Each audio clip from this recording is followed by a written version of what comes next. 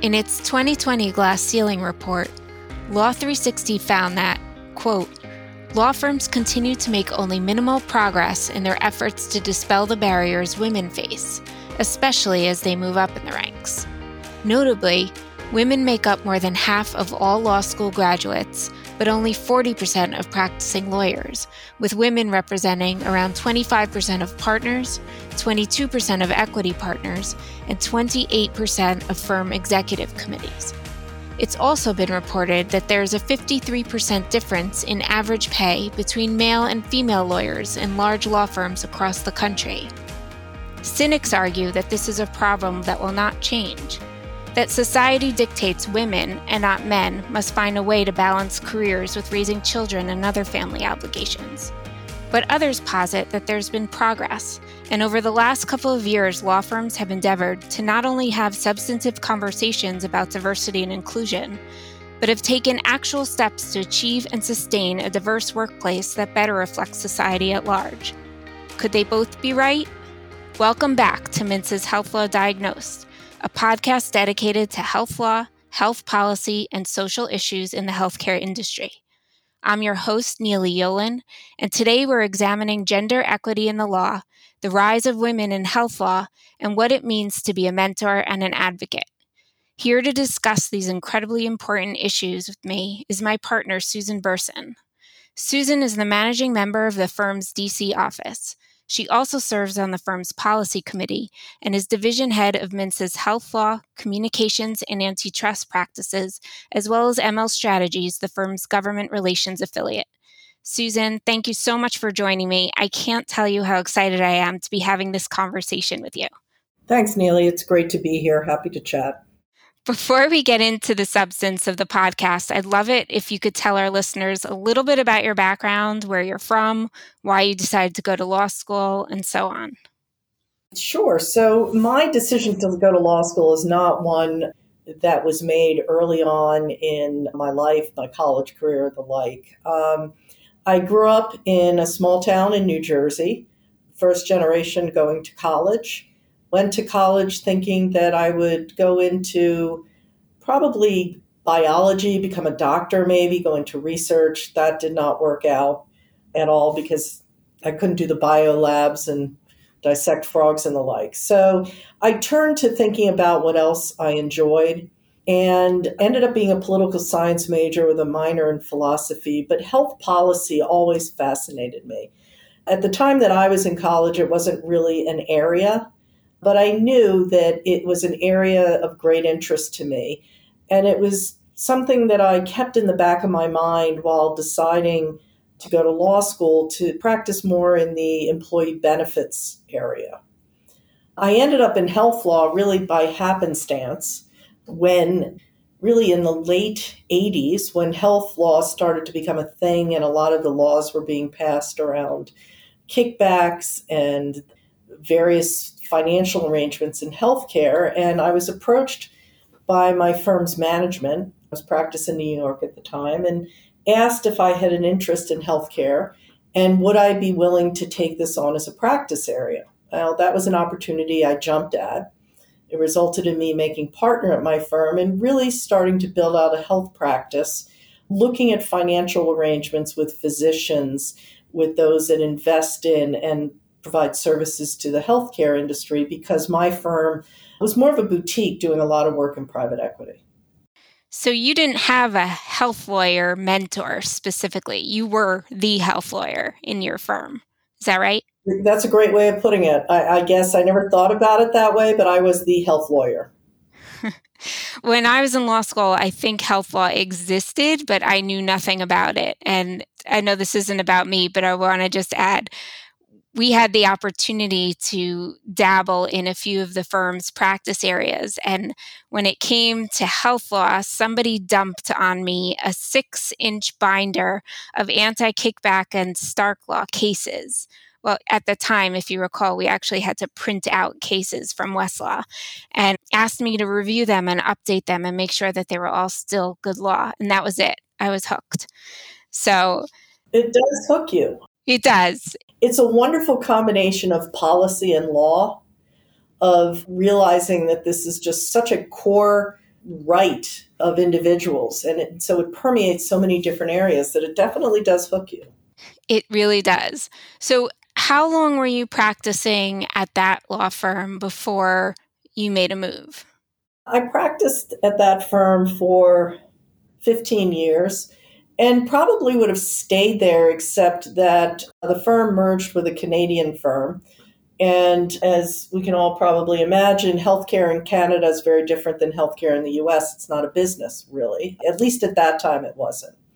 So it actually, coupled with the fact that I, on a personal level, was struggling to commute to New York City from Connecticut with three very small children and looking for the opportunity to be able to live in more of an urban sprawl and not have that pressure, I decided I wanted to move to DC, which is really the capital of not just the country, but of regulated industries such as healthcare. And so I joined Mintz, actually, because I knew a partner at Mintz, and it gave me the opportunity to be in DC and to become part of a much bigger health practice. And what was your practice like at that time?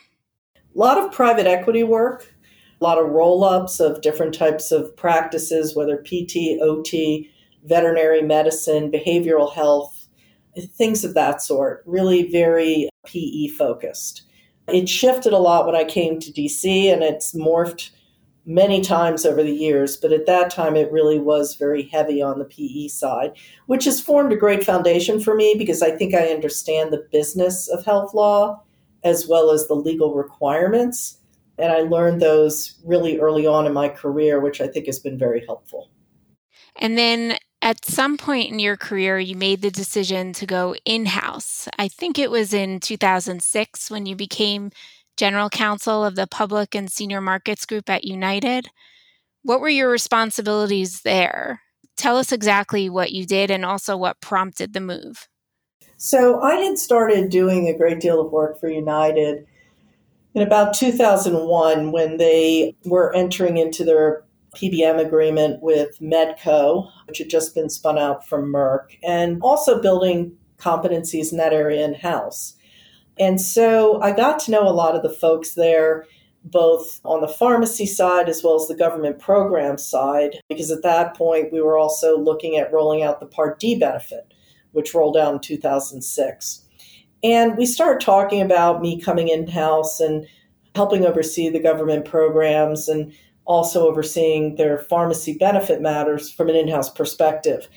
And I think what in many ways prompted the move to me was I really wanted the opportunity to be part of a business, to get the perspective of what it means to be part of a corporation providing healthcare and what that perspective is in terms of the legal advice that you render, in terms of how the business is run, in terms of how you are perceived as a lawyer. So it was a move that was quite deliberate and one that I'm glad I made.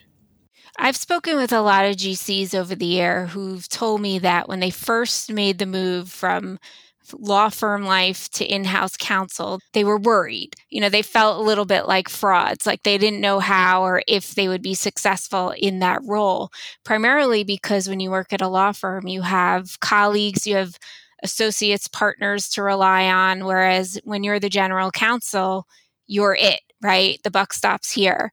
I'm curious, when you made that move, were you scared? Did you have those fears, or did you go in with a sense of confidence and purpose? I think I went in with a sense of confidence. I mean, I was doing a lot of cutting edge work around the Part D program. I'd say I had less confidence around the Medicaid programs that I was overseeing and just you're trying to bring together so many different pieces. But I think I had confidence in my abilities. What I don't think I was prepared for was just how different it is, the number of meetings that you attend, the need to build consensus, the fact that you're not viewed as a revenue producer, you're a cost center. So from my perspective, I felt like I knew my work, but I have to admit I was a bit overwhelmed by the structure and the administrative aspects of being in-house. That makes sense. That's interesting too.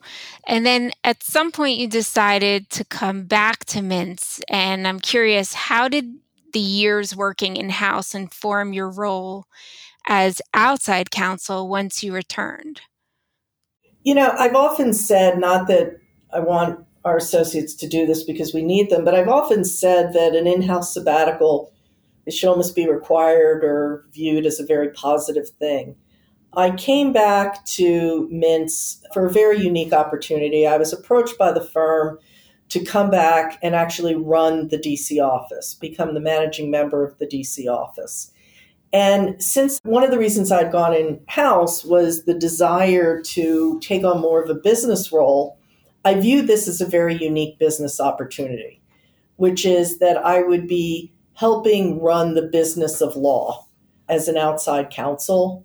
And so it was something that was very attractive, and I realized really wouldn't present itself again. And so I absolutely jumped at the opportunity.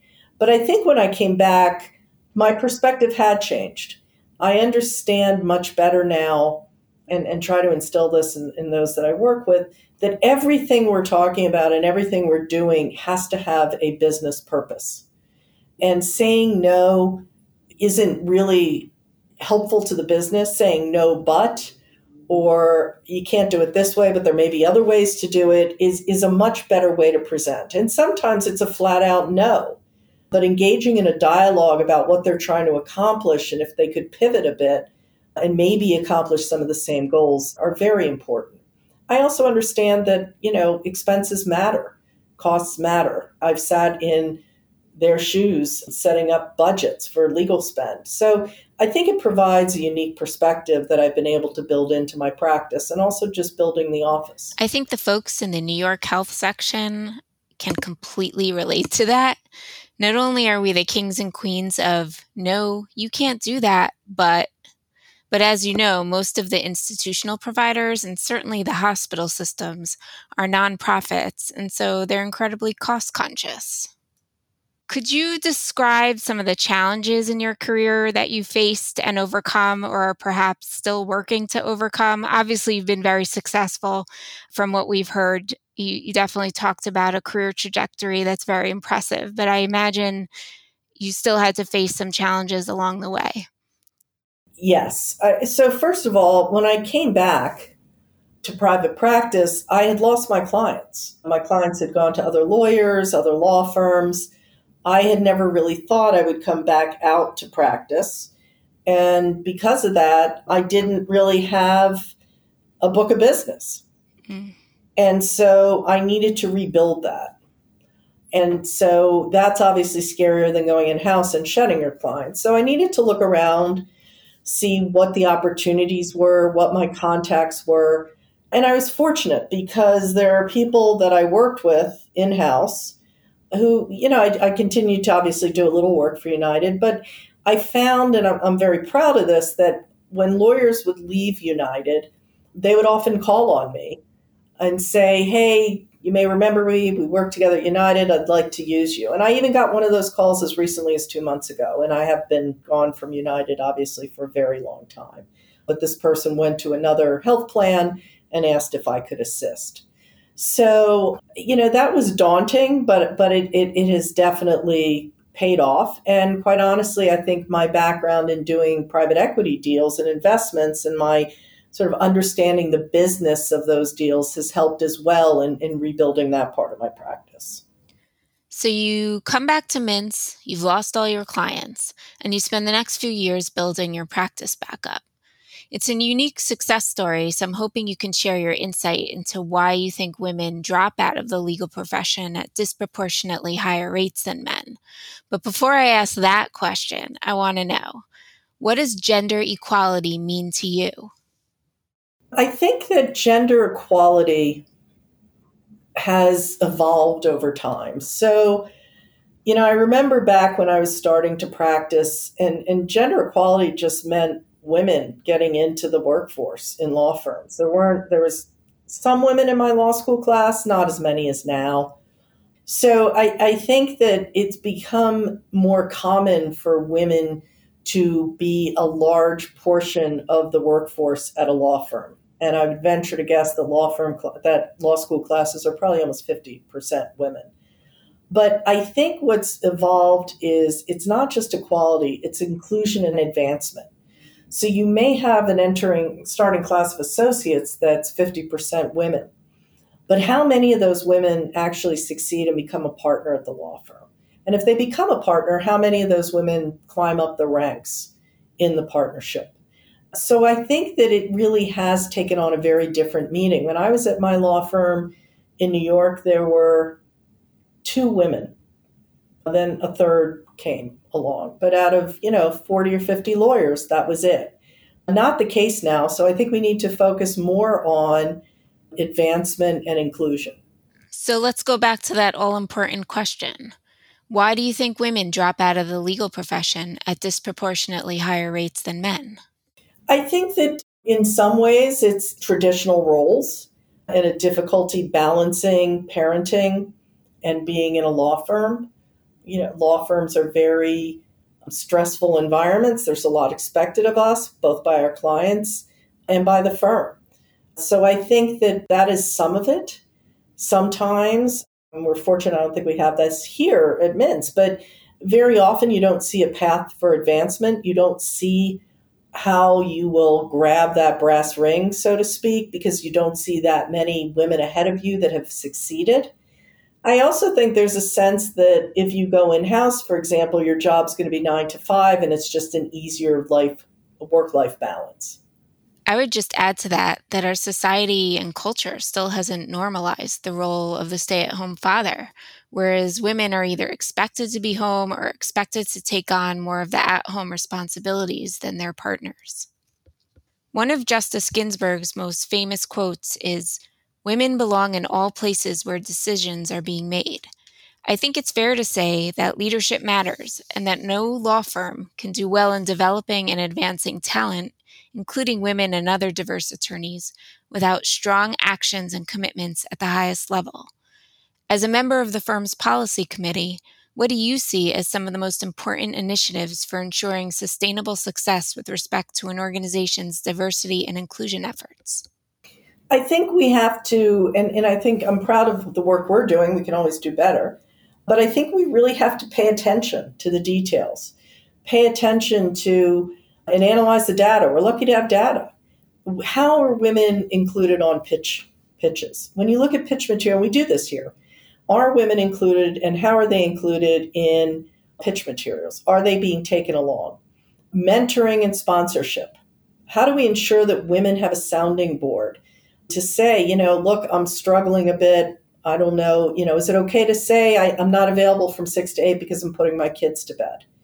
How do they get those questions answered? We have a women's initiative here that tries to mentor women, get together with groups of women, have different forums and discussion roundtables around issues that are important to women. But I take my role as a mentor and a sponsor very seriously.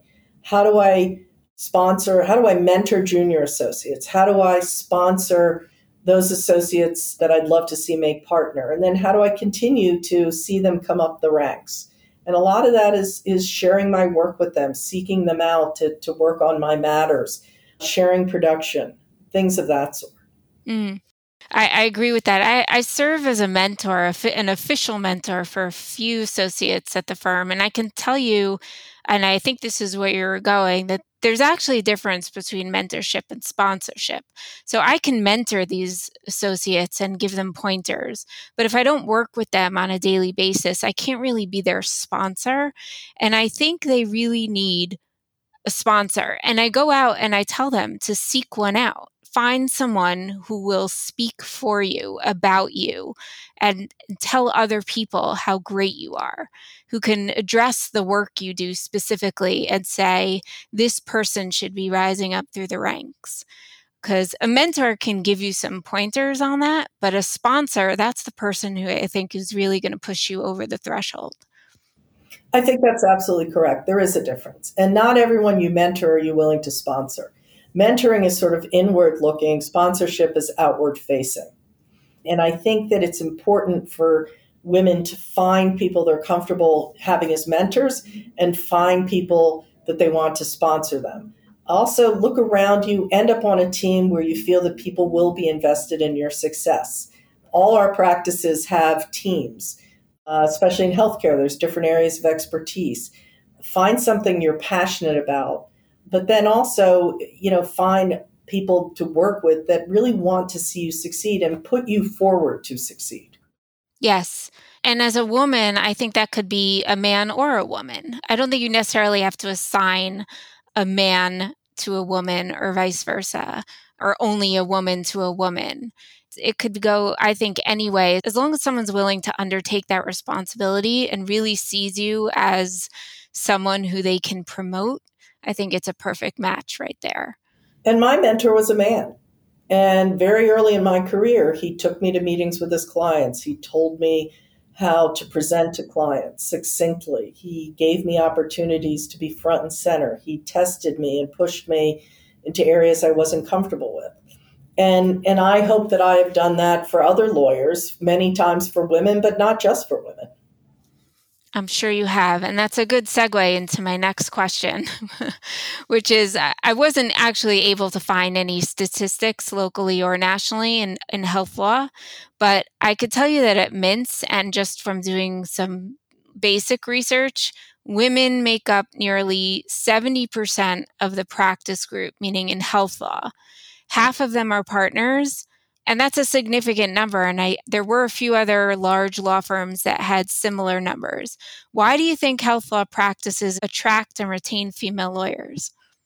It's an interesting question. I will say that health law is sort of very detail-oriented, very cerebral in some ways, and maybe that's more attractive to women. I don't know. But I think historically, at least, health law is sort of like the pediatrics of medicine. It's regulatory analyses, medical staff matters, contracting. And I think that women thought it was just an easier work-life balance, that you're not staying up all night doing deal documents or writing a brief for a litigation. I don't necessarily think that's the case anymore, but I think at least historically women have felt they could control their schedules more, and that's accounted for a lot of the skewing of so many women being in health law practices. I agree with that, but I'm actually going to agree with you more on the first part, which is that health law is cerebral. It is a challenge. It is something that's constantly evolving and changing and challenging, and I think women are really drawn to that. I'm not sure if you know this, but if you Google, as I have, Susan Bersin, Mintz, what pops up is the title Strategic Healthcare Advisor. What do those words mean to you, and have they come to define your practice? I didn't know that until you told me, but I love it. I think that I have always tried to bring to my practice a legal answer in a business setting. And so I like to think about or advise my clients on what the laws are around a specific deal they may be looking at, but also what we're seeing on the policy side, whether or not there's a chance that the reimbursement will change in a way that could negatively impact the revenue, whether there's opportunities developing that could positively impact the revenue. So I always like to know the law, tell them the risks of not complying with the law, analyze different bumps and warts that any deal may have, but also get involved in why it may or may not be a good business decision, not usurping their knowledge as business men or women, but using my regulatory knowledge and policy expertise to say, here are some other things to think about. That is a great strategy for building client relationships. I want to end with this last question. What is your advice to other senior lawyers who are looking to be allies for women and other diverse attorneys so that they can advance? Keep them top of mind. I think that, for attorneys that are producing attorneys that have client relationships, and we should just be doing this to reflect our client base. I do this because I'm passionate about the area, but even if you're not that passionate, it's just good business. Think of women and diverse attorneys to be on your pitch team, to work on your matters. Give them the opportunities to advance, because quite honestly, it aligns with our clients' interests and what our clients want to see, and quite honestly, how our clients look.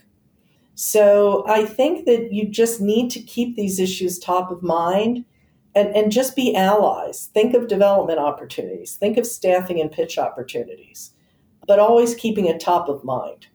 Thanks, Susan, and thank you so much for being here today. That brings us to the end of our show. If you have any questions about this or any prior episode, or you'd like to propose questions for the next episode, please email us at healthlawdiagnosed@mintz.com. Thank you again for listening, and we'll see you all back here in a couple of weeks.